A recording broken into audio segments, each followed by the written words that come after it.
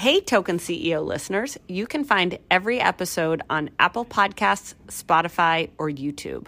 Prime members can listen ad-free on Amazon Music. Does that make sense? Do you remember those guys that would get the huge containers of like muscle protein, blah, blah, blah?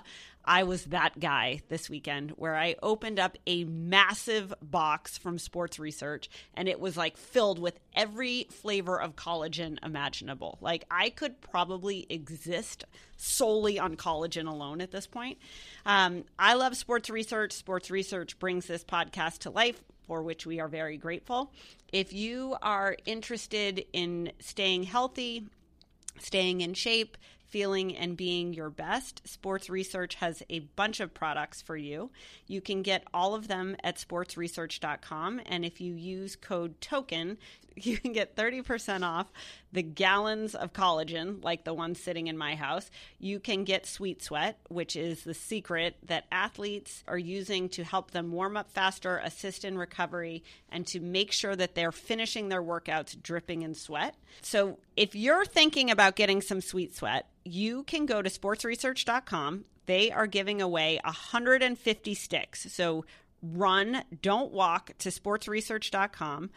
Put a Sweet Sweat stick in your basket. Use code NRC at checkout. The first 150 people will get it for free. Today we're doing a solo episode, kind of. We're going to be talking about sports rights. I'm super interested in this in IP in general, so brands, content in general. But then I'm also very interested in live sports. Obviously, most Americans are. But I think it's interesting to understand the business behind live sports, to understand why they're so valuable, the role that they're playing in driving cable and linear television, as well as their streaming services. So to that end, I've asked my friend Alan Gold, who's the founder and partner at Evolution Media Capital, which is a division of CAA. I've asked Alan to join me on the pod to talk about live rights.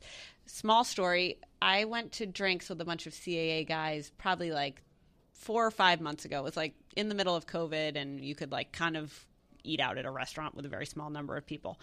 Anyways, we went to dinner and Alan joined, and everybody else, I guess you're supposed to at these dinners have like idle chit chat and talk about like nice banal things, but I got a whiff of Alan's knowledge about sports rights and just completely grilled him for not only dinner, but for drinks after dinner. And then after that, one of the guys from CAA was like, you realize you've just gotten millions of dollars of free perspective around sports rights.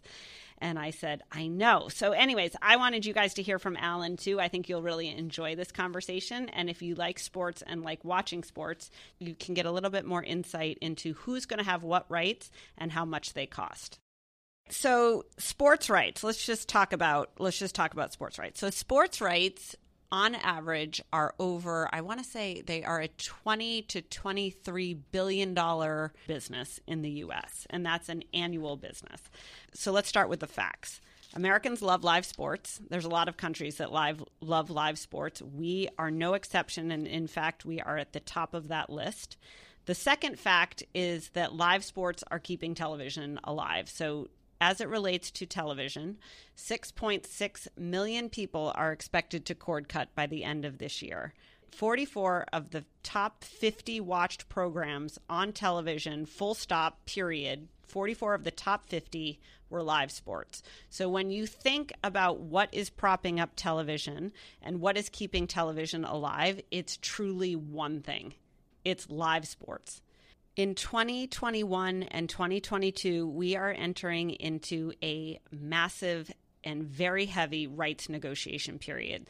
The NHL rights came up this year, MLB rights will come up this year, NFL rights will come up next year, and EPL comes up next year. Obviously, for anybody who follows sports media, you'll know that the NHL has agreed to go to Disney. And ESPN, and I think a combination of ABC, and then obviously ESPN2 and ESPN Plus will carry the NHL. I think it's the first time, or the NHL is going back to Disney and to ESPN since 2004. So it has been a long time since ESPN had the NHL. There's a whole world that exists around that. There's a bunch of broadcasters coming back. I think people are excited for ESPN to have the NHL. People aren't disclosing how much the rights were for, but we are definitely going to ask Alan that question. He's probably not going to answer it, but we're going to try.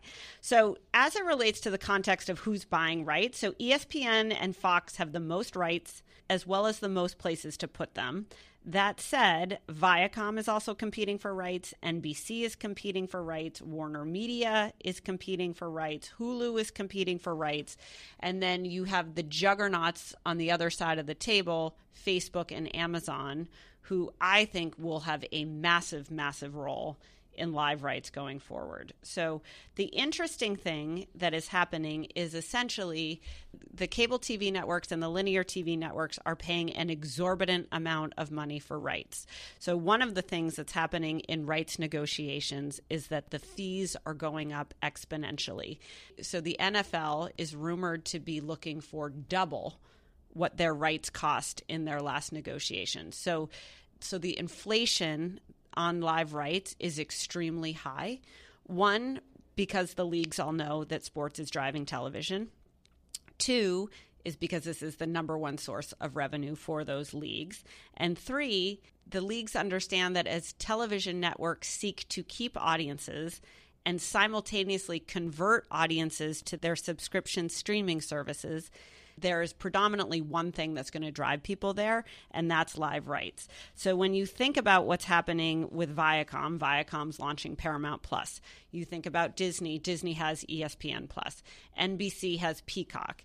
These networks are forced to make choices about how many platforms they're going to run and what the business model is around each one of these platforms. Rights is going to be critical to how they do that. People who follow sports media know that NBC is going to shut down NBCSN, which is their sports network, by the end of the year. They're going to move rights to other networks in the NBC Universal portfolio. So they'll move things to USA, and then they'll move things to Peacock. When you look at Viacom, Viacom's going to figure out, do they need to keep Turner? Do they need to keep TNT? How do they think about Bleacher Report? So in summary, what's happening at the TV networks is essentially they're saying, how do we keep people so that we continue to get our carriage fees? Two, how do we find stuff that can drive enough eyeballs so advertisers pay us for those viewers? And three, how do we use those rights to fuel our growth initiatives, which are the streaming platforms? So there's obviously the NHL, there's obviously MLB, there's obviously the NFL, which is the king of all leagues as it relates to rights. The other interesting thing that's happening is the networks are starting to think about more niche sports and cheaper sports so they can fill in the schedules and the bundles for their streaming platform. So you look at last summer, the PLL was on NBC. I thought NBC did an awesome job with the PLL. Obviously, NBC was going to air the NWHL final. So you can see the networks are starting to play with college. You can see they're starting to play with growth and emerging sports like lacrosse. You can see them testing new audiences like women's hockey. Will anyone watch women's hockey? What's going to be interesting to see is, can these networks drive audience, get people to pay, and retain viewers by virtue of supplementing big sports rights with more niche or more vertical sports rights?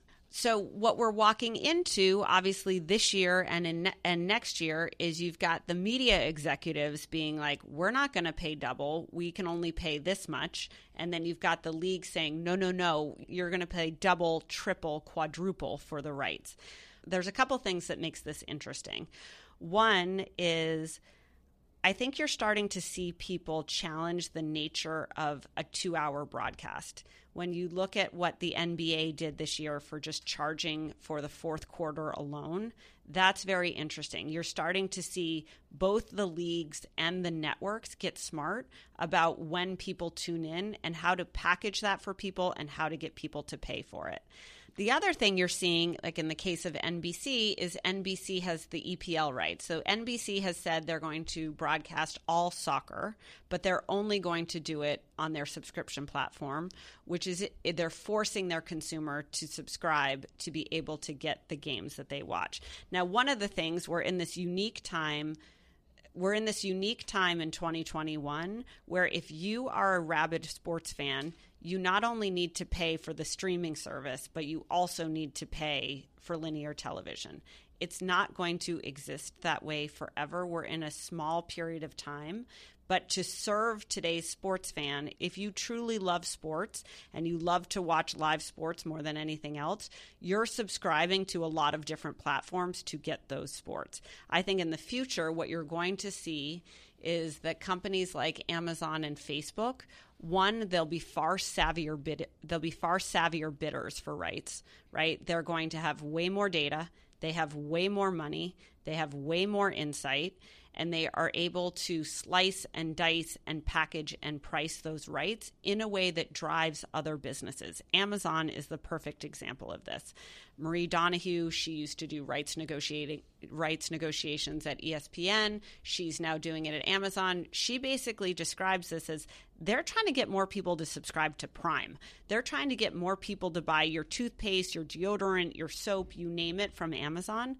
By getting you to watch sports, understanding what sports you watch, being able to manipulate or adapt that sports experience to increase engagement, increase viewership, just means you're spending more time with Amazon. They have more data on you. They can serve you more relevant products at more relevant times.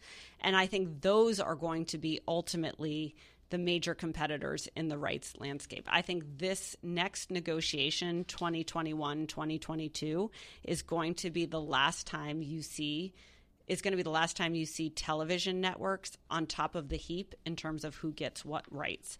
I think the next negotiation, which will be, 5, 6, 7 years from now, maybe 10 years from now, you're going to see a whole new set of contenders.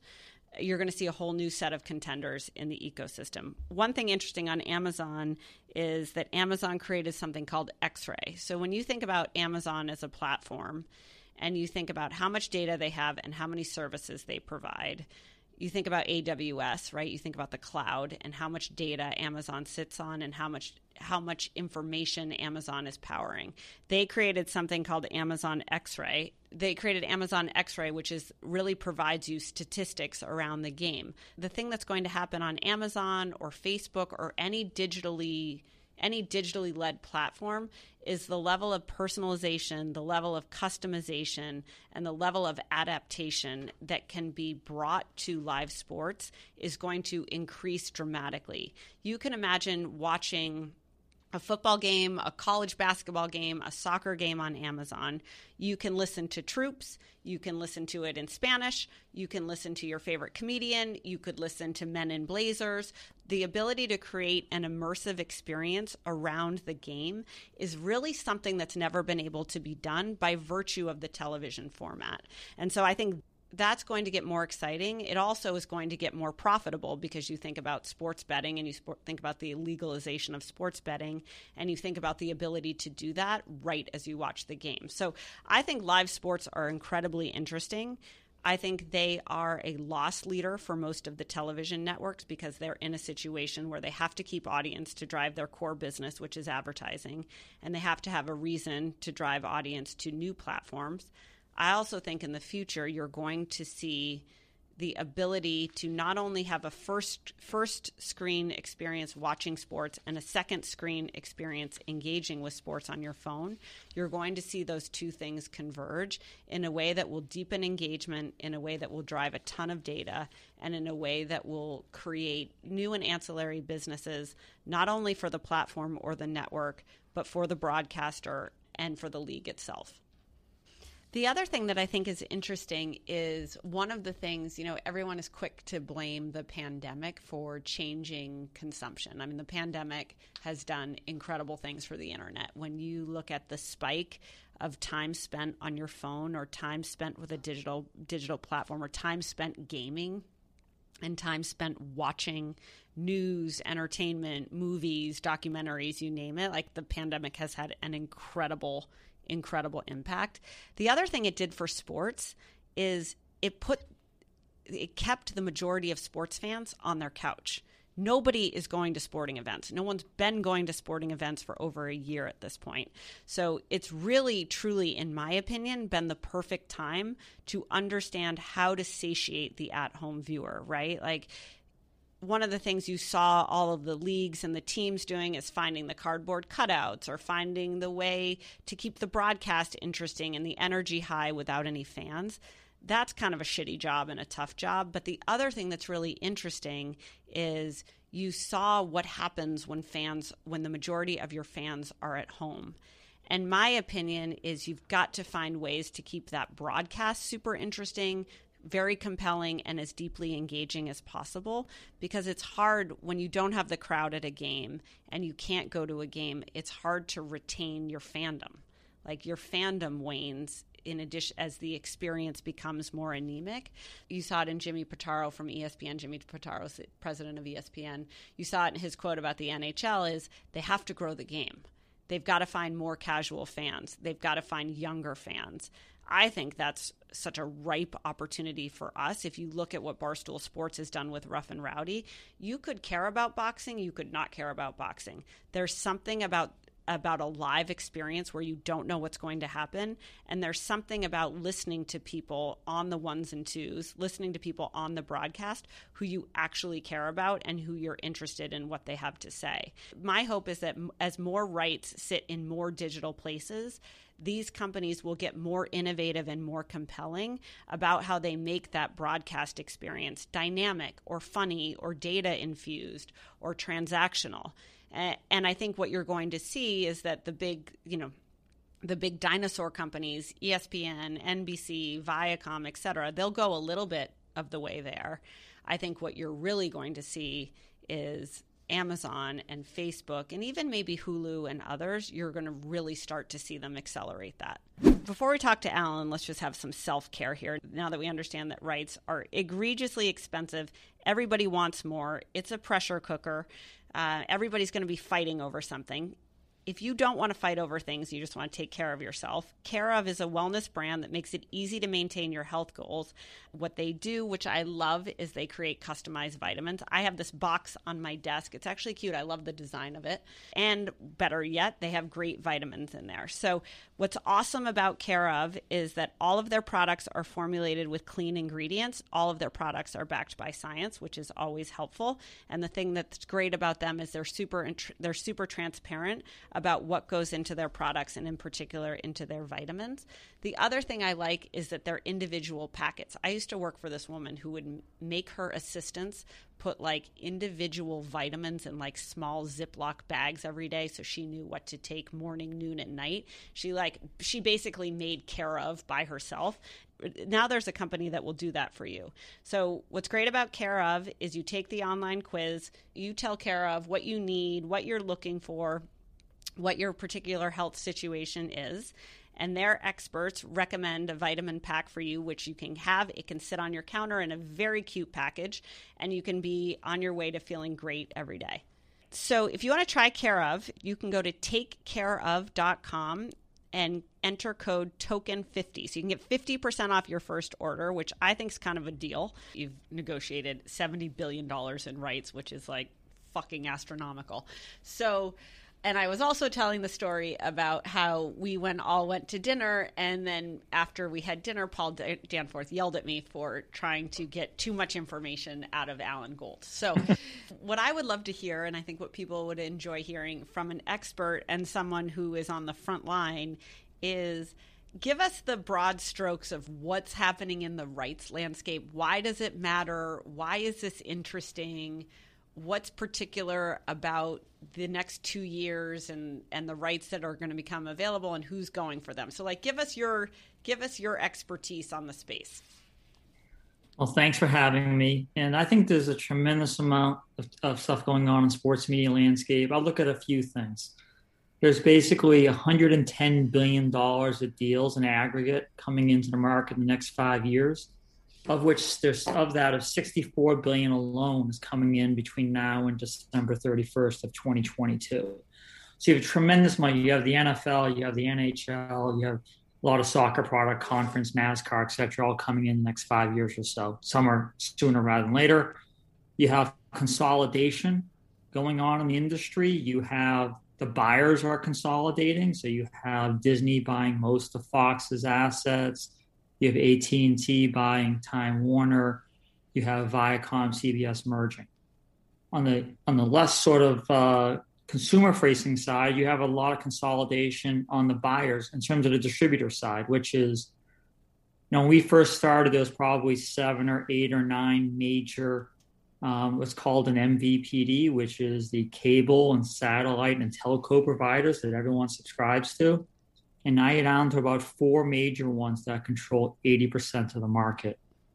And then more for your fans, because in terms of the younger demo, it's a lot of cord cutting going on. I still am tethered, and I have the triple play where I sit on my couch and I spend a couple $100 a month paying for my video product and my broadband and my telephone product. But there's a lot of people out there saying, I don't need to subscribe to all of those. So now the market for pay TV, which once again is cable, satellite, telco, plus this new thing called the virtual MVPD, which I'll get to in a second, it's gone from about 100 million homes down to about 85 million homes. And that's really been the golden goose for sports media, because sports has always remained the top of the pyramid, whether it was radio or television or cable or satellite.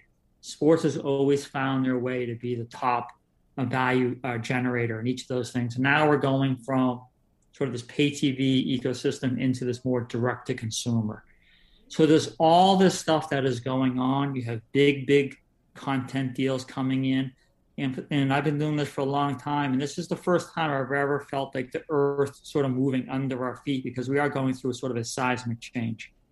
And so tell me what each group, in your opinion, wants. So the leagues and the rights holders obviously want a premium. Everything that I've read is they're like, hey, I'm going to get a double what I got last time, right? I'm going to double it. I'm going to triple it. Mm-hmm. Then you've got the media guys. And the media guys are like, we're losing our audience. We've got the advertisers on our backs about ratings and how much reach we're getting. They're also, I think, a little bit stuck. We talked about before you got on 44 of the last 50 or 44 of the 50 biggest broadcast events were live sports. So these guys have to do the deal. They can balk all they want about their shareholders, but they're kind of fucked. They have to do the deal. Then you've got Amazon and Facebook and the big social tech platforms looming out there. And then I think you have this consumer where, to your point, there is cord cutting. I think if you're a true sports fan right now, you have to overpay, because if you want to watch, I tried to cord cut last fall and then couldn't watch a goddamn Patriots game. It sucked. So if you are a sports fan right now, you are overpaying. But that said, I think the other thing that's happening is because sports were so anemic this year, you're starting to see other things become more attractive with people's time, right? Gaming, you name it. So, esports, etc. Yeah, exactly. So do you think this is the last big heyday for rights, or do you just think, because when I'm hearing you, or do you think that it doesn't matter what the platform is or what the paradigm is, sports is always going to be the king? Yeah, I'm more in the latter category. So I've always loved Sean McManus's quotes. So for your fans, Sean runs CBS Sports. Sean says that they've been talking about a rights fee bubble since the mid 1960s. So it's an interesting time, but ultimately what you're seeing is, especially on the national side, the local side, which we do a lot of business with, whether it's the Chicago Cubs or Dodgers, that's a different market than we're talking about national here.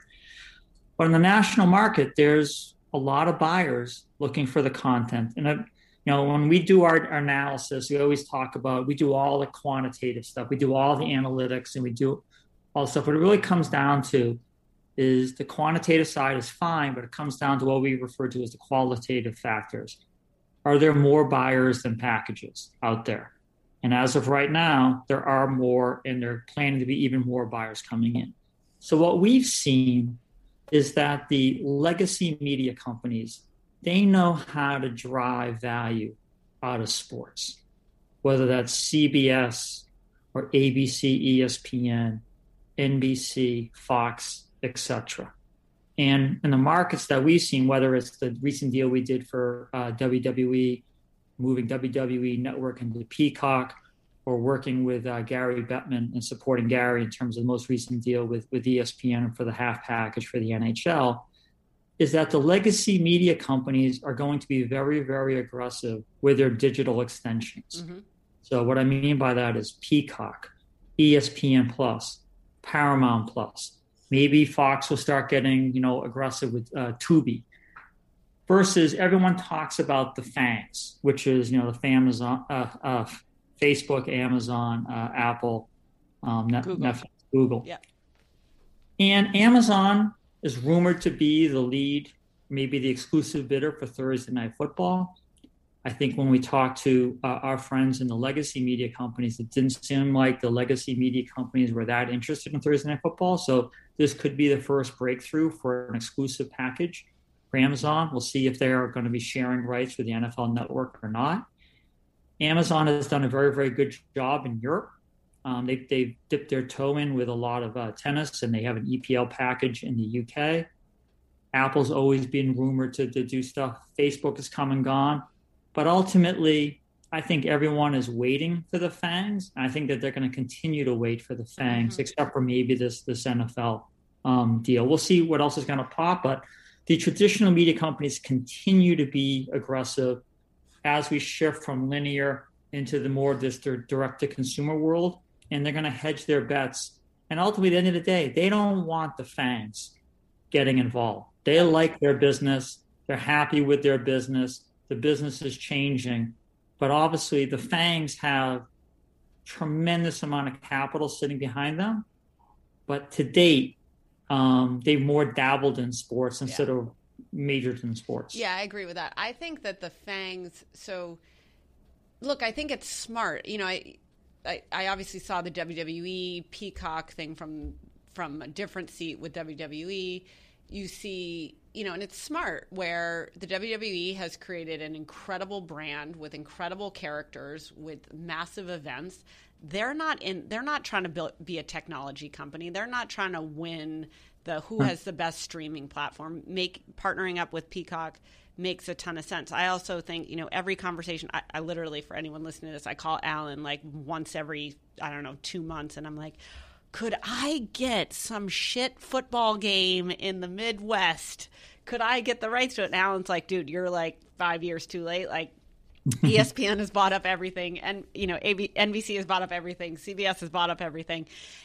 So I also think the thing that's happening is that the legacy companies are taking big bites at the apple, and then they're also taking a lot of little bites. And I think what you're seeing with the PLL is that they're trying to figure out, how do you package all these things together? I follow MTV, and I always look at the MTV programming posts. And when I look at the MTV programming posts, it's just, I don't know how many hours there are in a week. That's a good question for us.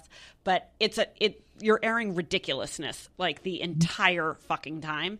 Right. I do think that the big stalwarts in legacy media understand how to take rights and parlay other opportunities, highlight packages, ad deals. They use them to drive tune in. I think when you look at the FANGs, they don't get content. They don't have a heart for content. I think they probably have a bunch of quants on the West Coast somewhere who are like, why would you pay for that? That makes no sense. And so I think that's also the rub of East Coast or, LA, New York, Atlanta, people who love content and who understand how to foster and nurture content businesses versus big technology, which I also think is going to be a tension in this. I always, in our presentations, I love the TV show The Americans. I don't know what service it's on. Is it on Hulu? Is it on Netflix? HBO Max? I don't know. Sports resonates. You'll know exactly where to be able to find it. So I believe in the future, you're going to have even more money put into scripted content, original scripted content for all of these services. And sports is going to become an even bigger role in these over-the-top services. Everyone's starting to see where Netflix is. Netflix is in the premium content business to date. I don't think they have an interest in getting into sports. We'll see. HBO Max obviously has March Madness. They have some baseball playoffs. They have NBA, and obviously ESPN Plus. And sorry, I lost the video feed. That's but okay. Also, ESPN. Hope you can still see me. But ESPN Plus understands obviously where they're going, and they're going global with this. And Peacock and their success with the EPL, it's going to be interesting to see who's going to win in this race. Is it going to be scripted content alone? Or I'm a big believer in a lot of these services are going to have scripted content combined with tentpole sports. Yeah, that makes sense. What do you think about, so there's a lot of discussion around the MLB rights, which my understanding are also up this year, and that they are going to be at a decrease. And obviously, I have a lot of opinion about, baseball, if you are a 20-something, baseball's just tough. The players aren't marketed particularly well. The seasons are excruciatingly long. The games are excruciatingly long.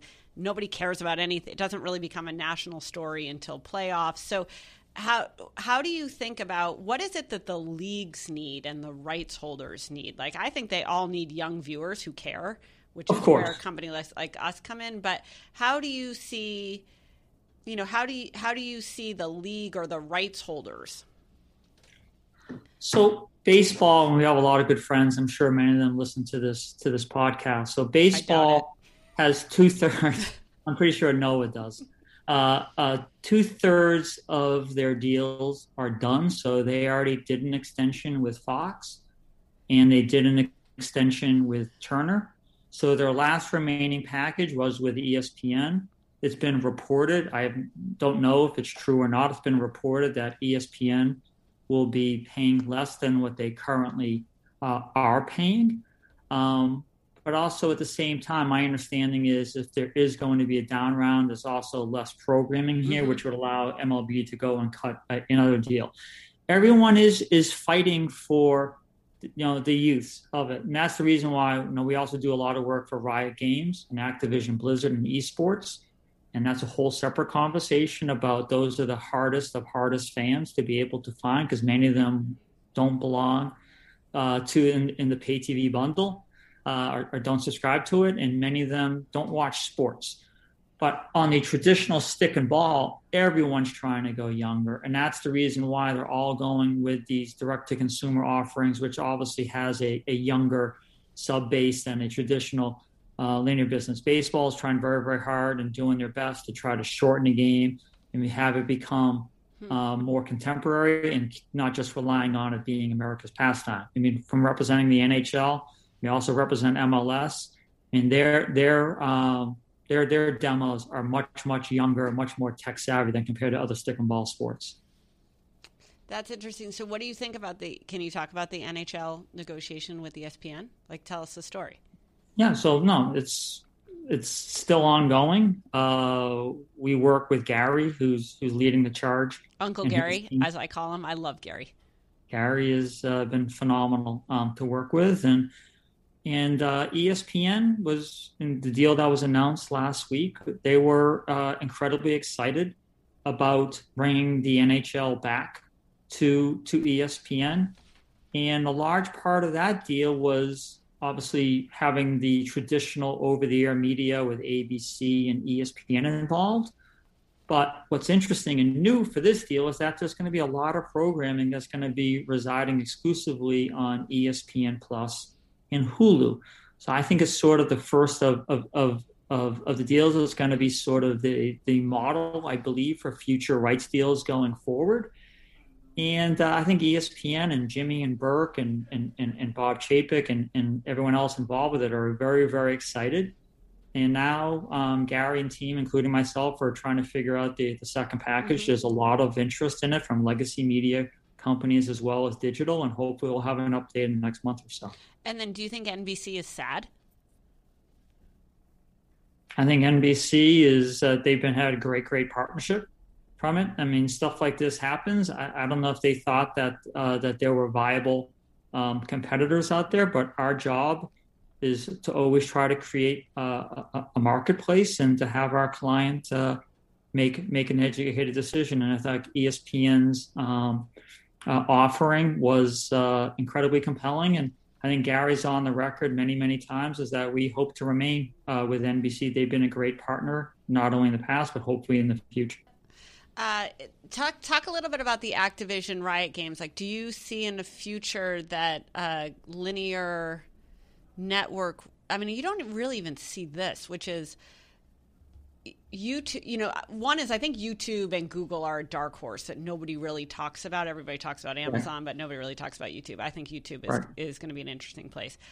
I think that YouTube has completely cornered the market on the Activision, Roblox, you know, really I would say 8 to 15-year-old set who are just watching video gaming. Do you think that the legacy guys will ever want to get into that game?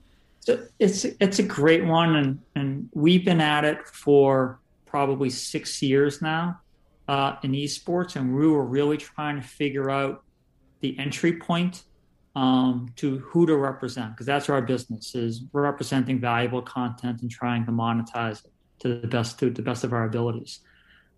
And we're going around, and then we met with Riot Games, and immediately we knew this is the company we want to represent. And this was in the early days. And what's interesting about esports, and then we just worked with Overwatch and Call of Duty and did their deal with Google. I'm a big believer in the future of esports and the media value. The reason why it's at relatively small levels today is that it's a truly global phenomenon when you talk about esports. And you could do stuff regionally, you could do stuff by country, or more likely it's type of a global deal. And right now, the market is pretty much cornered by two fangs. One is Amazon/Twitch, which has built a multi-billion-dollar market cap off of valuable content. And then you have YouTube, Google. And I think the only way the values are going to truly be driven, because I said before, it's the hardest of hardest fans to get. Paul Danforth and Rod DeAngelis and Slocum and Adam Sloan and CA Sports are really crushing it on the sponsorship side, because sponsors, they understand these are the fans I can't get to, and they will pay a premium to be able to get in front of esport fans. But to really drive the market is that you need to have a lot of competition in the market, especially on a global basis. And right now, Peacock is a U.S. company. ESPN Plus is a U.S. company. Yes, Disney is going abroad with Disney Plus, and they have a lot of their subs around the globe and a lot of subs from Star. Until the market, these big media companies then become global, and they understand that this is incredibly valuable content that is, 24/7, in 12 months a year. That's when I think the values are really going to go, because Twitch doesn't want to spend anything more than they absolutely have to. I mean, most media companies do that, but unless they're really, really pushed, it's going to be sort of a good market, not a great market. Same thing with YouTube, because they're not used to spending super premiums on content unless you start getting these legacy media companies involved in their OTT extensions on a global basis. I agree with you. I think before I did Barstool, I had a startup in music, and you could see how much value Twitter and Facebook and Google took from music artists, but didn't give anything back. And there weren't even contractual relationships between the two. They were like, oh, Justin Bieber, you're posting all over our platform. We will create all sorts of cohorts. We'll sell all sorts of advertising. We will model this demographic. We will super serve them with other stuff. They don't even talk to Justin Bieber about that, right? And that has propelled the growth of those platforms. And now you obviously, they're doing this for average people, right? Like, that's the genius of these platforms, is they've made you the star, and then they're going to, manipulate your data, your audience, your fans to make money. If you have that, why do you need the NFL, right? So I think that I agree with you. I think the DNA shift is interesting. I also think, despite what people say, when you have traditional legacy people go into those companies, they become kind of lost because they're one in a sea of thousands who are primed and conditioned for a business. You're building a business on the back of an asset you get for free. Right. And that's the difference. In the rights business is you're building a business off of an asset, which is a jewel. Exactly. And it's built for a portfolio versus a lot of the tech companies just look at the absolute, silo version of how much are we paying and how much are we producing in ad sales and incremental. It's based on, and to see where Amazon is probably the best position because they just don't have one revenue stream. It's just not advertising. It's not like doing a deal with CBS or ABC like 20 years ago where they had one revenue stream is how much ad sales. Yeah, it's super easy. The math is not hard. It's pretty basic. But when you have so many different revenue streams that can go into monetizing this content, I do believe the FANGs will eventually get there. Yeah, I agree. But it's going to be choppy. Yeah. And it's not going to be the panacea that all of these rights holders have thought is going to be there during this rights cycle. I think we're going to have a pretty good idea in the next couple of years of whether the FANGs are going to be involved in this cycle, or else you're going to wait another 10 years. Yeah, that's right. The next cycle of deals that come through. Right. That's interesting. And how do you think the rights, how do people grow the game? I think it's funny when the getting is good and you can get twice the premium, you don't really have to grow the game because it's really not your problem because you've bought your house and the vacation house and the house after that. Okay. But I think long term, it's a way bigger challenge for the rights holders that and this is it's interesting to watch this because I think in the same way that the FANG companies don't have the appetite or the fortitude for content, for the mess that is content. Content is a pain in the ass. It's expensive. It's cumbersome. Something goes wrong all the time. Then you have talent and personalities. It's a job.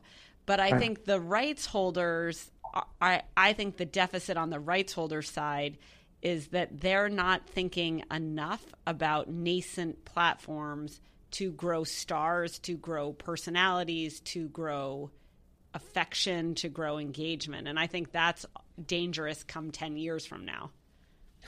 I think the leagues, from sitting in a lot of the boardrooms of the leagues that you were just talking to, it is number one or number two agenda item. I mean, obviously, most leagues are in the licensing business, meaning I want to license you our rights for X number of years. I want you to pay me as much money as possible, and I want to get as much exposure as I can.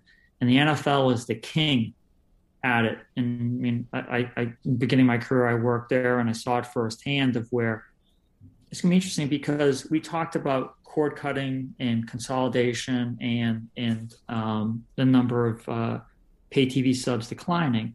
But the NFL is going to be, most of their games are going to be on over-the-air television, meaning CBS and Fox and NBC.